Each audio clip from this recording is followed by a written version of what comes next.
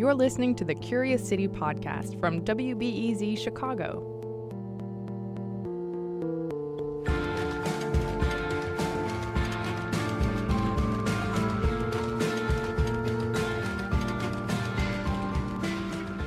Hey everybody, Logan Jaffe here. I'm the Curious City intern here with the latest podcast. Each episode, we'll bring you an answer to a question about Chicago or the region. And once a month, we'll have a mega podcast with a bunch of answers. Today, you'll learn just what the heck mimes, yes, mimes, have to do with helping people obey traffic laws. This conversation was taped on The Afternoon Shift, a show that airs every day from 2 to 4 p.m. on WBEZ. Curious City is on the show every Wednesday, and this particular debrief is with the show's former host, Steve Edwards. And I'll let him take it from here.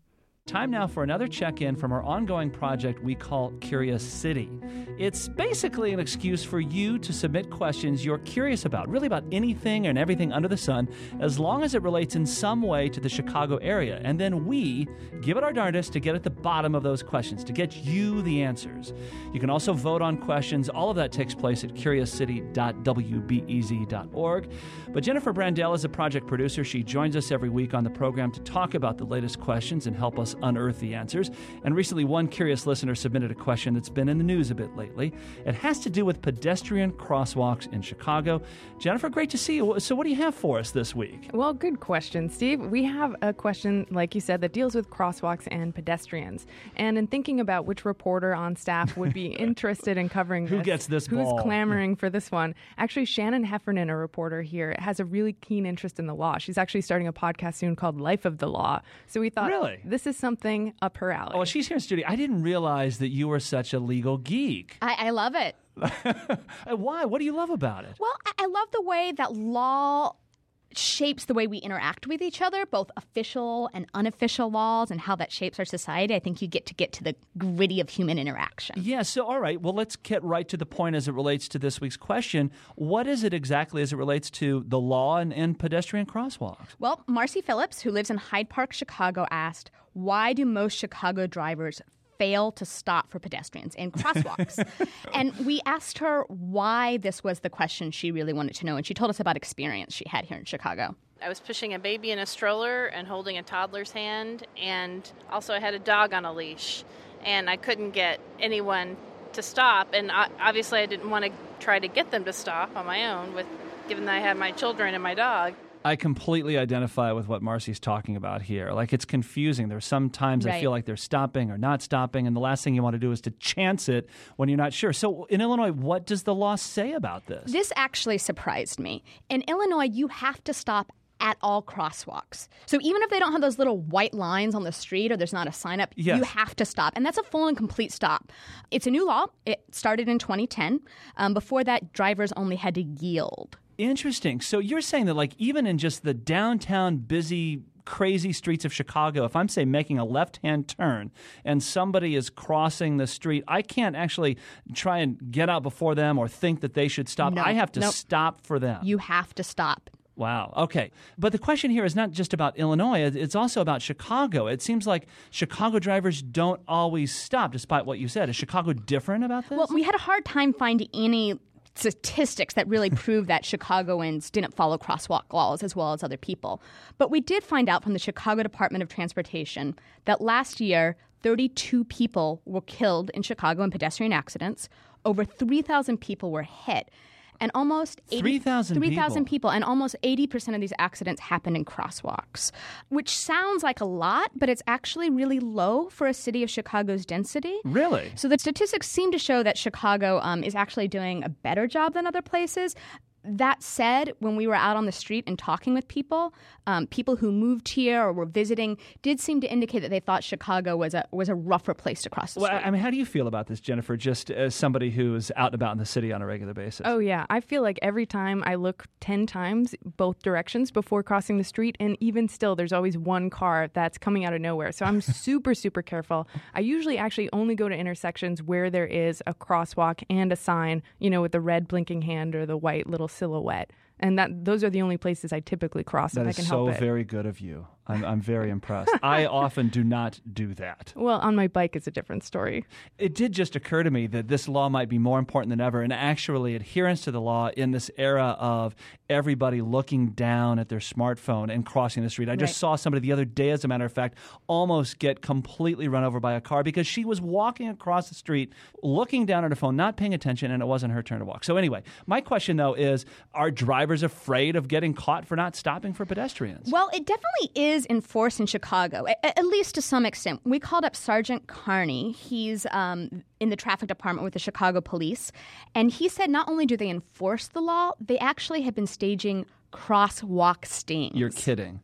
About once a week, we'll put a couple officers in plain clothes at intersections, and they'll attempt to cross the street. And if a car doesn't stop for them, a marked squad car will pull over that car, issue the driver a ticket. How much are the tickets for violating a crosswalk? The city fine is $100. Wow. Yeah. Well, I mean, what I'm thinking here is that stopping for pedestrians is a law, okay, and there are fines for not following that in Illinois. So why don't stop? Do people just have $100 bills, hanging out of their pockets? That is a fantastic question. And to get to the bottom of that, I wanted to talk to somebody who understood the psychology of why we actually follow laws. So I called Tom Tyler. He wrote a book called Why People Obey the Law. The aptly titled book. Right. For your purposes. Exactly. It was perfect. And I asked him the question, why aren't Chicagoans stopping at crosswalks? The problem, I'm guessing, is that people haven't yet gotten the idea that this is a law they really ought to be obeying. If we think about why most people obey most laws in their everyday life, it's not primarily because they think they'll be given a ticket or arrested or fined by the police. It's because they have this general sense that it's their responsibility to obey the law. So, Steve, bottom line, Tyler says people don't follow the law until they feel it's something they should do. That's really interesting. Right. I find that encouraging about us in some way, right? That it's this idea that we have some sense of obligation to each other. Well, the reason you're not committing murder isn't because you're afraid of going to prison. You believe it's morally wrong. So he says we have to create that feeling around traffic laws, which is hard to do. Yes. But it has been done. You think of Mothers Against Drunk Driving. You guys do both remember those commercials? Oh, yeah. Where they'd show the horrible accidents and they say, don't let your friends drive drunk. They created a huge decline in drunk driving because they made people feel like they were being wrong if they broke that law. That just behavior in and of itself, regardless of anything bad happening, was bad behavior. It was too risky. It's inappropriate. It was unacceptable. So that makes me think, when you cited those statistics, 3,000 people get hit, 32 die every year because of pedestrian accidents in the city of Chicago. Has anybody thought about some sort of moral campaign here around that? Well, what we wanted to find is we wanted to find a city where they had actually changed behavior around traffic laws, these simpler ones like crosswalks. And so we found in Bogota, Colombia, they were having a huge problem getting people to even stop at crosswalks, right? And they tried raising the fines, no luck. And so their mayor, this guy named Antanas Mocas, got this idea: traffic mimes. Traffic mimes? Traffic mimes. He hired 420, I'm not joking, 420 mimes to go out on the streets of his city and gently mock people who weren't following the law and encourage people who were with little tips of their hats and that sort of thing. And it worked. It worked. You're kidding. It totally changed the traffic culture. I'm just picturing this in my mind, Jennifer, like some dude just goofily walking down a crosswalk. How ridiculous does that look? Well, I wouldn't have believed that it worked myself, except for we tried it in Chicago. You're kidding me. We staged a little experiment. The two of you? Yeah. Yep. I actually live with a mime, so the first thing I did was I talked to... Who knew that would never come in handy? There was a real perk there. So from the mime company, and we also called folks from Dog and Pony Theater and Silent Theater Company, and we gathered them all together. Jen came with me along with their intern, Logan, to film, and we gathered them just south of the California Blue Line stop where the Palmer intersection is. And they had signs that said mimes for better traffic safety. And they went out with pedestrians. And what happened? Well, a whole lot of things happened. There was some horn honking. There were some middle fingers extended. But more than anything, there were lots of people totally delighted, smiling, little kids pointing. You know, one kid asked his mom if he could be a mime when he grows up, and cars did stop. They stopped. One of the mimes actually remarked later on that their collective mime power was equal, if not greater than, the power of a speeding car. We actually talked to a few pedestrians about what their experiences were with these mimes. I asked one guy if he generally had a hard time crossing at crosswalks. Sometimes, yeah, to be honest. Yeah, you know, people fly down. What do you think are some of the ways we can actually start changing that? Other than what you guys are doing here, because it's really hard to miss a mime trying to get people across the street. I'm just trying to catch a bus. Do you drive at all? Yeah. When you do drive, do you stop at every crosswalk when there's a pedestrian? Yep. Because my little sister got hit by a car. Really? Yeah, so that's why I just think it's like, it's karma. Wow, that is really, really interesting. First of all, just the idea that whole campaign worked in Bogota. But beyond that, I can't believe you guys even tried it here in Chicago. You had to know. We couldn't pass up that opportunity. All right, so getting back to the original question then, why don't Chicago drivers stop for pedestrians and crosswalks? The answer really is that to change behavior, we need moral social pressure. Am I reading that right? Yeah.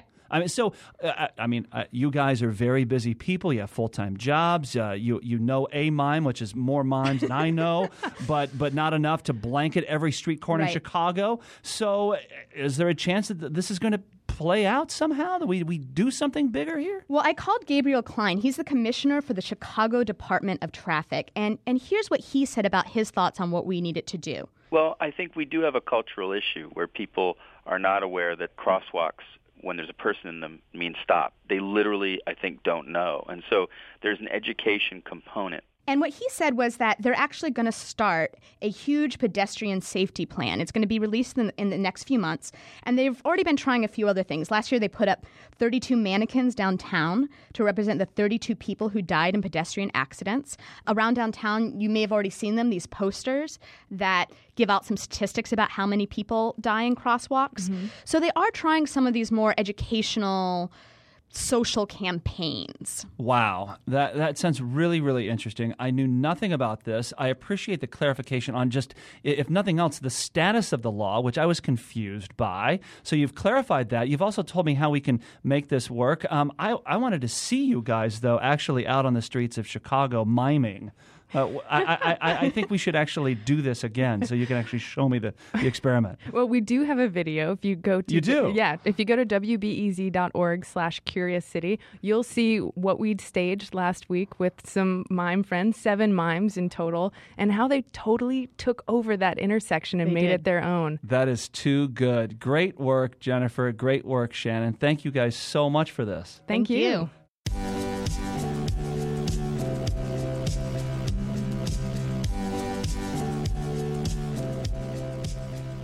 What's super cool is that the intersection where we posed this mime experiment is a very different place now.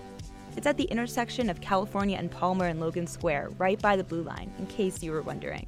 Shortly after our story aired, the city installed big signs in the middle of the street reminding cars to actually stop for pedestrians. And did we do that? Who knows? But we like to think so. To see the video of our traffic mimes and to see more investigations, head over to curiouscity.wbez.org. And there, you can also ask your own questions. Here's what some other people have been wondering about lately. Are Chicago hot dogs good? Well, are they the best? Why do they only work on the streets, fix the potholes where the aldermen live? Why is it so segregated in Chicago? Well, I would wonder what it would be like to be that guy that's building the Trump Tower on the top floor, you know, because me looking down, I think that's a scary thing right there. So I would wonder that. How would that be?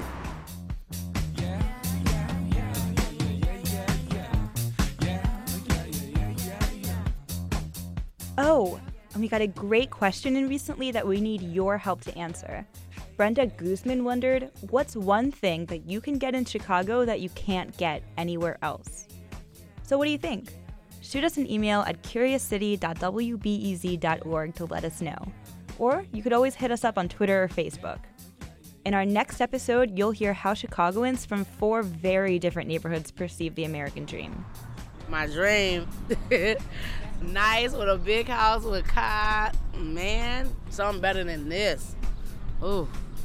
Thanks to Adam Pindle for producing this podcast, Jennifer Brandel, the series producer, and Sean Ali, our editor. And don't forget, subscribe to us on iTunes, and if you feel like it, throw us a few stars. Stay curious.